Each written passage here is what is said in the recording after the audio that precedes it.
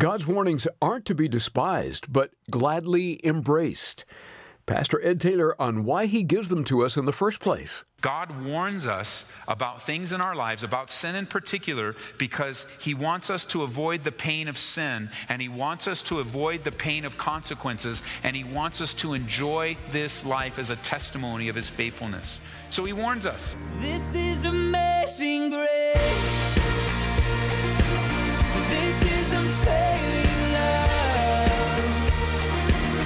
That you would take my place.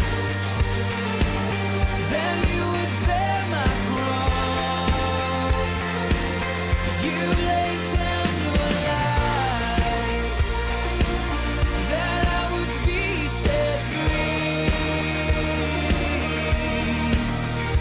Oh, Jesus, I sing for all that you've done for me. As we open 1 Samuel 8 today on Abounding Grace, God's people are about to demand a king that's not God. You see, they weren't content with God as their king. And you'll soon see what happens when you get what you want instead of what God wants. Pastor Ed Taylor continues through the Old Testament book of 1 Samuel today. If you recall, we left off last time in chapter 8. And remember, the people were calling for a king. God, of course, had anticipated this. It seems as if the national leaders, the spiritual leaders, were more concerned with national security. They were more concerned with national protection. They were more concerned about political leadership and their overall safety instead of the spiritual health of the nation. And Samuel, a spiritual man, could see that the demand was evidence of spiritual decay. And in verse 6 it says, this thing displeased Samuel when they said, this is back in 1 Samuel now, this thing displeased Samuel when they said, give us a king to judge us. You think you'd be displeased? I know he's taking it personal because we'll see it in a moment, but I don't think it's just personal. He cares about the nation.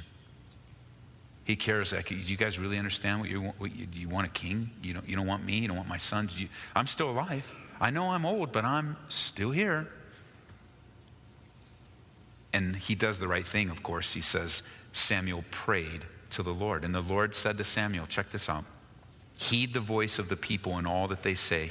Heed the voice of the people in all that they say to you, for they have not rejected you, but they've rejected me, that I should not reign over them.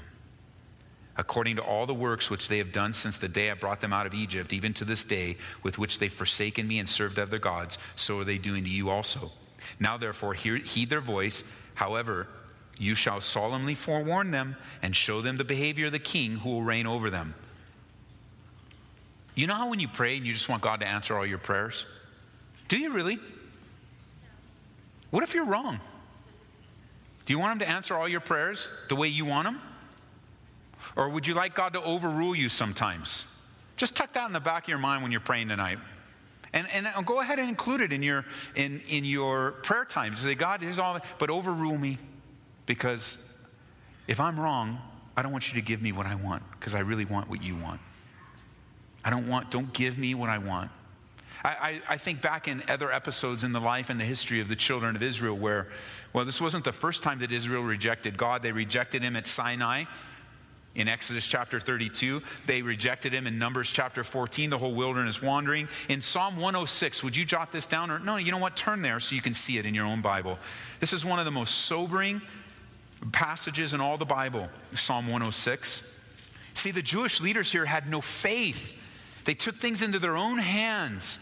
And God says they're rejecting him. If you would have asked them, I don't think they would have said they're rejecting God, because they didn't have God's perspective. God's perspective was, hey, Samuel, it's not about you, man. Jesus would say the same thing, that a prophet's without honor except in his own country. They're rejecting him. That's why when you're sharing the gospel with people that you love and your family, you're sharing the truth and you're rejected. I mean, it hurts. It takes it personally, but you can almost hear heaven say, hey, they're not rejecting you. They're rejecting me.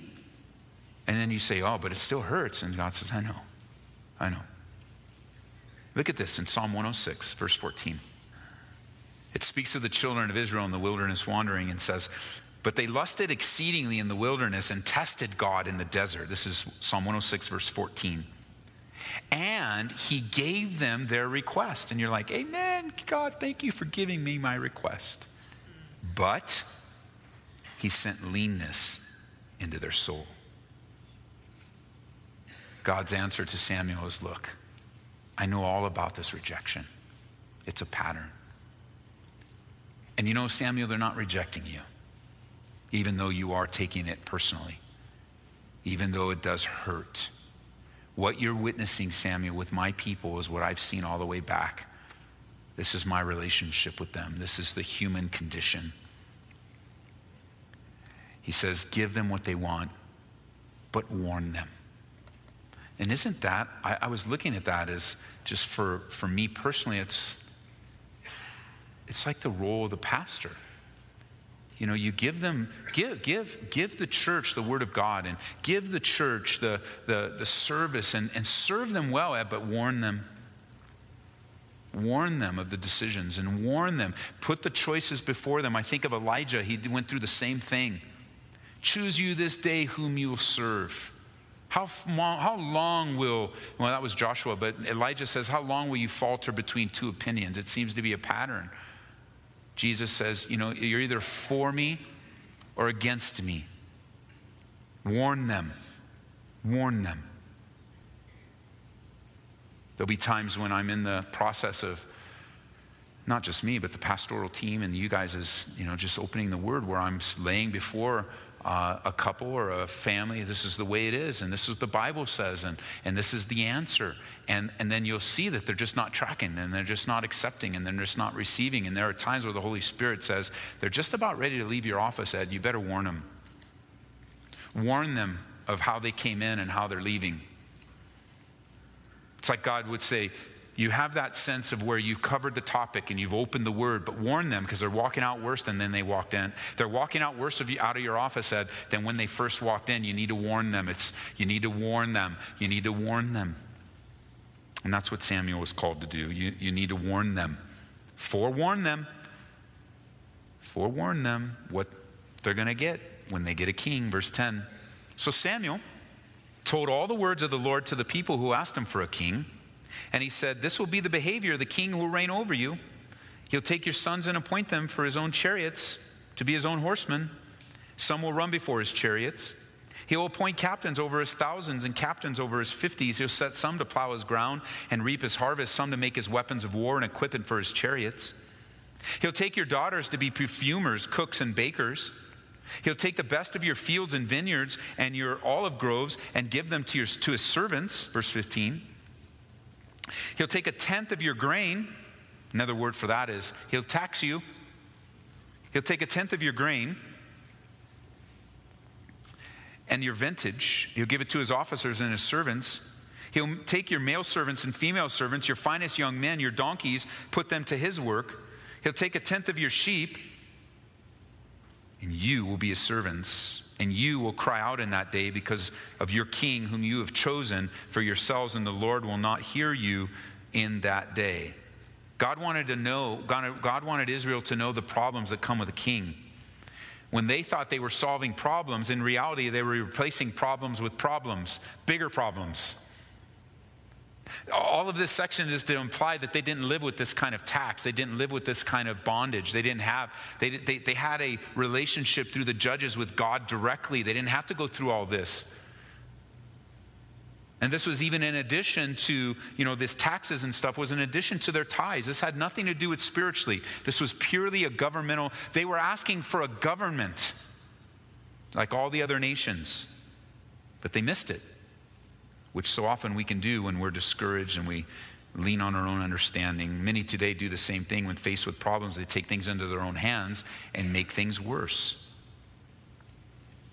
I'm reminded, and how can we not be reminded of taking things in our own hands and making them worse? How can we not think of Sarai and Abram, given the promise of God and then waiting and waiting and waiting? And they became impatient. And they began to look at the reality of life. They began to look at the facts. You have to understand, Abram and Sarai made their decision based on the facts. They didn't, this wasn't, they were old, beyond childbearing. Yeah, I know God gave me a promise, but have you seen my body lately? I can barely walk. and all of the other things that go along with knowing your body and your age and understanding the biological clock. They were knowledgeable about that. And the reality and the logic and the facts of the situation overruled the spiritual promise of God.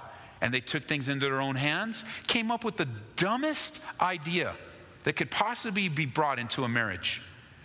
I've got a handmaid, Abram. What do you think? Why don't you go have sex with her and she can bear the promise of God? This would have been a great opportunity for Abram to say, I am a man of God. I will not do that. But instead, sure. Here's something that you may need to understand. That was culturally acceptable. That was a culturally acceptable option and alternative when there were no children. It was just what the world did. So today we would translate that into, hey, you know what? I've got a spiritual problem. I'm waiting forever. I know how to fix this. It's what everybody else does when they have this problem. I think I'll fix that and I'll fulfill God's promise for him. And of course, that child that was conceived, his name, Ishmael, in conflict with the promise of God that came later, Isaac. They are in conflict. They were in conflict from that moment on, caused conflict in the home, caused conflict between countries, the conflict is still going on as I'm speaking this second between Ishmael and Isaac. Why? Because of impatience. Why? Because of, it was so much so that somewhere around Genesis 17-ish, Abram says, you know what, God? Take my Ishmael. Take my Ishmael. We don't need your promise. Take my Ishmael. We've got it taken care of. And God said, no, he is not the child of promise. And now they live with the consequences of that bad decision. Israel is repeating the same thing here. It's the same thing, different circumstances. The promise of God always supersedes the act of man. And even with logic, even with knowledge. That's why, if you haven't already, you really need to make Proverbs chapter 3, 5, and 6 one of the verses you memorize this year. I hope you memorize the Bible. There's been such a de-emphasis on that over the years. We put verses, we give you verses at the beginning of every month for you to memorize. We give you that reading plan, and then Jason's developed into a prayer plan, and then on the flip side of it, there's the different verses on the back that we want you to memorize. We want you, if you put 3 verses in your heart once a month, you're going to have 36 verses in your heart by the end of the year. Like you remember when remember we talked about the 3,000 people that were baptized? Remember the Bible study that Peter dropped on them that day when they saw the day of Pentecost, everybody speaking in tongues, and they thought everybody was drunk? You remember the dynamic, powerful, anointed message that Peter shared? Do you know how he shared that? Off the top of his head. He didn't say, wait a minute, I need to get my scrolls. Oh no, I don't got my scrolls. Where are my scrolls? Well, people couldn't own scrolls. They were very expensive. So even if he did have one, it was probably only a portion or one book of the Old Testament. It's not like he'd go, I got to go find my Joel scroll. Where's my Joel scroll? No, he shared Joel because it was in his heart. The prophecy of God pouring out his spirit from the prophet Joel was being fulfilled right there in Acts chapter 2. And so for you, with the access that we have to the scriptures so much, you just stop the discipline of memorizing, because technology's changed. It's the old generation. We don't need to memorize anymore. I got the iPad. What do I need to memorize for? I got an iPad. That's on my phone. I've got an iPhone or some other thing that they call a phone. I don't know if it's not an iPhone. I don't know really what it is. So just messing with you. Just make sure you guys are still with me, because I get a sense that this is a convicting thing I'm sharing with you right now. You should see your faces. As some of you assess, honey, I haven't memorized a verse in years. And so I just want to encourage you, go down to the Walmart or wherever you shop and get some 3x5 cards and just do it old school. Write it out on the 3x5 card and put it in your pocket and memorize it throughout the day. And then file that card in a little something or other, whatever you file them in, and keep them or put them on a paper clip and watch the stack continue to fill. But you'll see as the stack fills, your heart will enlarge, because you're filling your life with the scriptures, so that if one day you don't have a Bible, or one day your battery is no longer working on your phone or your tablet, you have the Word of God in your heart. The Holy Spirit will bring to your remembrance what you've been taught. If the well is dry within you, then the Holy Spirit has nothing from which to draw from. That's why we have you take notes, or we encourage you to take notes within a Bible study, whether it's this time or you're listening on the radio, to take notes. Why? Because that helps you to remember what was said. And then, I didn't look up all the statistics, but there are statistics of how you remember what's spoken, what's seen, and what's reviewed. By the time you're done with review, it's like really a high percentage of what you can remember. And then you can do what I do, and I like to go back through my old notebooks from years ago and just see what the Lord was teaching me when I was a chump new believer. Didn't know what I was doing, thinking I knew everything, and I really knew nothing. And the Lord was so gracious with me and so patient. And I start comparing my notebooks. And as I start comparing my notebooks, I'm like, whoa, I'm still a chump. But in a different way. God's working on another part of my life. He's refining this. And I find that he speaks to me the same way. And he has for 20 plus years. And oftentimes he's speaking to me about the same thing, whether he's saying, good, well done, good and faithful servant, or Ed, you've got some growth areas. I want you to depend upon me. Because when the temptation comes and you're faced with the facts, what's before you? The destruction of your marriage, that's just the facts. The bill that just came in, that's just the facts. The light that flashes on the van that they parked in the median, that's just the facts. The reality of what's happening at work, the difficulty in the family, when you're faced with the facts, you don't want to respond to the facts because you may give me a king. We don't have any good leaders here. We need a king. Do you really? Was that from the Lord? You need a king? The reason why you don't have a king, Israel, is because you're different from every other nation on the planet. That's why you don't have a king. Because you're special. You're the apple of my eye. I'm going to deal with you differently. I'm going to directly appoint people so that I can relate to you directly, Israel. And you need a king. Abram and Sarai, I promised you a kid. You don't think I know how old you are? You don't think I know I'm going to make you wait for it?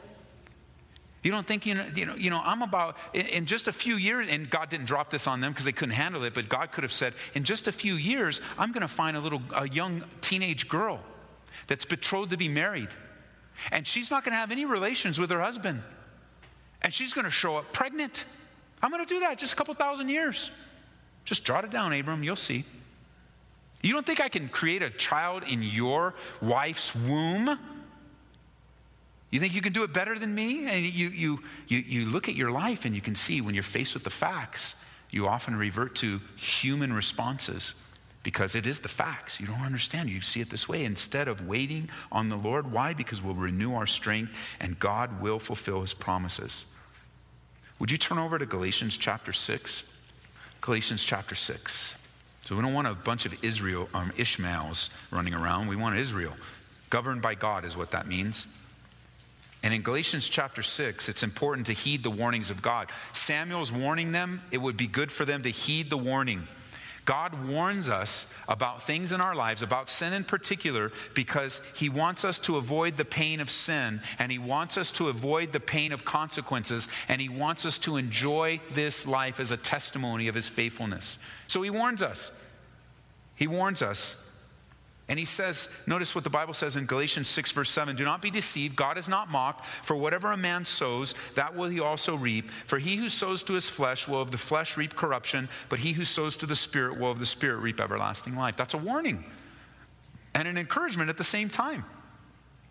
We're faced with decisions every day.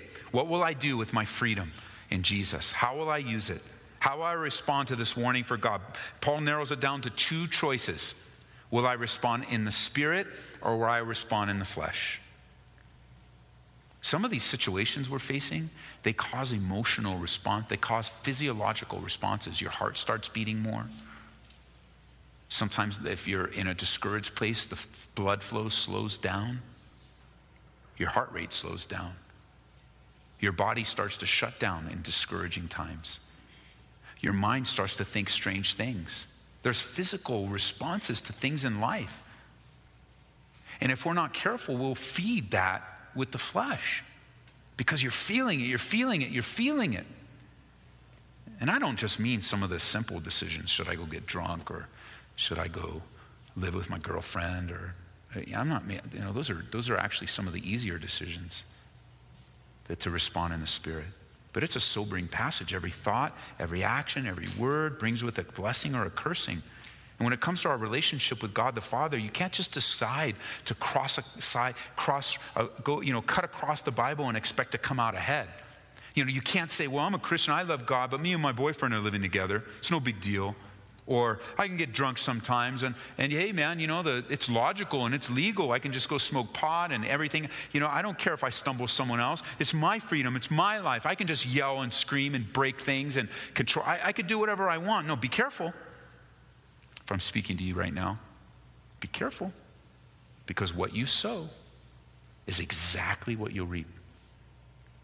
And so don't be deceived that you think you can sow to the flesh and get spiritual benefits from it. It's not going to happen. But also be encouraged that if you sow to the Spirit, you will get spiritual benefit. You won't get the fleshly benefit. When you sow to the Spirit, you're not going to get flesh. You're not going to feed your flesh.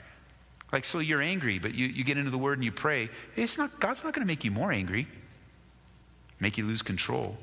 You're not going to hear from God, Lord, I'm just feeling like this, I'm feeling like this. And God's not from heavens. Well, you have permission. Just go take him out. No, he's going to comfort you and calm you and minister to you and reveal scripture to you, or just in that time renew your strength. But listen, what you sow, that's exactly what you'll reap. And if you live for eternity, you see the bigger picture, you'll sow to the Spirit. Everything you do and touch will last for eternity. So, hey, heed the warnings of God. With that encouragement to heed the warnings of God, we'll draw today's Abounding Grace with Ed Taylor to a close. If you joined us late or would just like to give this a second listen, go online to aboundinggraceradio.com. Have you had a chance to download our app? This is another great way to take in the teaching of God's Word. Download it for free today by searching for Ed Taylor. We enjoy hearing from our listeners. Even just a quick hello telling us the station you listen to means a lot. And maybe you didn't realize it, but Pastor Ed reads these emails. Let us know how we can pray for you, too. You can email us through the website at aboundinggraceradio.com. And please remember that Abounding Grace is made possible through the support of our listeners. We look to the Lord for provision. And when you give a donation of $25 or more to Abounding Grace, you're invited to request a copy of Warren Wiersbe's book on being a servant of God. This is a must-read for anyone who desires to serve the Lord and be involved in ministry. In it, he invites ministry leaders to listen in on 30 short armchair chats that will no doubt encourage and inspire them for service. You might even want to go through this with your small group at church. To order a copy today, call 877-30-GRACE. That's 877-30-GRACE. Well, and some of our listeners may not be aware of this, but you write blogs that they can access at edtaylor.org. What have you been writing about lately? Yeah, Larry, my website is edtaylor.org. Make sure it's .org, edtaylor.org. And I started it many years ago. I wanted to write on spiritual leadership and serving, in the church and in the world.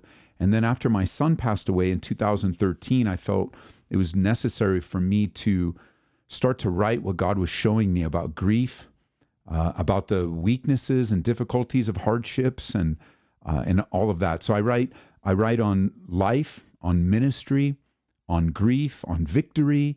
And it's interesting that you asked the question what I've been writing about recently. Just today, I posted an article that I entitled "To the Defeated and the Discouraged." Because I taught a Bible study last night at our church, and at the end, I just felt like the Lord had a word for us, to the defeated and to the discouraged. And I developed that, and I gave a short word that I believe was from the Lord to our church last night. And then today, opened up my computer and wrote a few things just to encourage the defeated and discouraged. So I also post a lot of resources. We are a resourcing church, and just want to encourage you and keep you strong, help you learn the Bible, love Jesus, know that you're loved and not forgotten. edtaylor.org. edtaylor.org. And drop me a line. Email me. You can email me through there as well. And I'd love to hear what God is doing in your life. Again, that's waiting for you now at edtaylor.org. And be sure to join Pastor Ed Taylor next time for more teaching from 1 Samuel. That's right here on Abounding Grace. This is amazing grace. This is unfailing love. That you would take my place. That you would bear my cross. You laid down your life. That I would be set free. Oh, Jesus, I sing for all that you've done for me. Abounding Grace is brought to you by Calvary Church, Colorado, here in Aurora.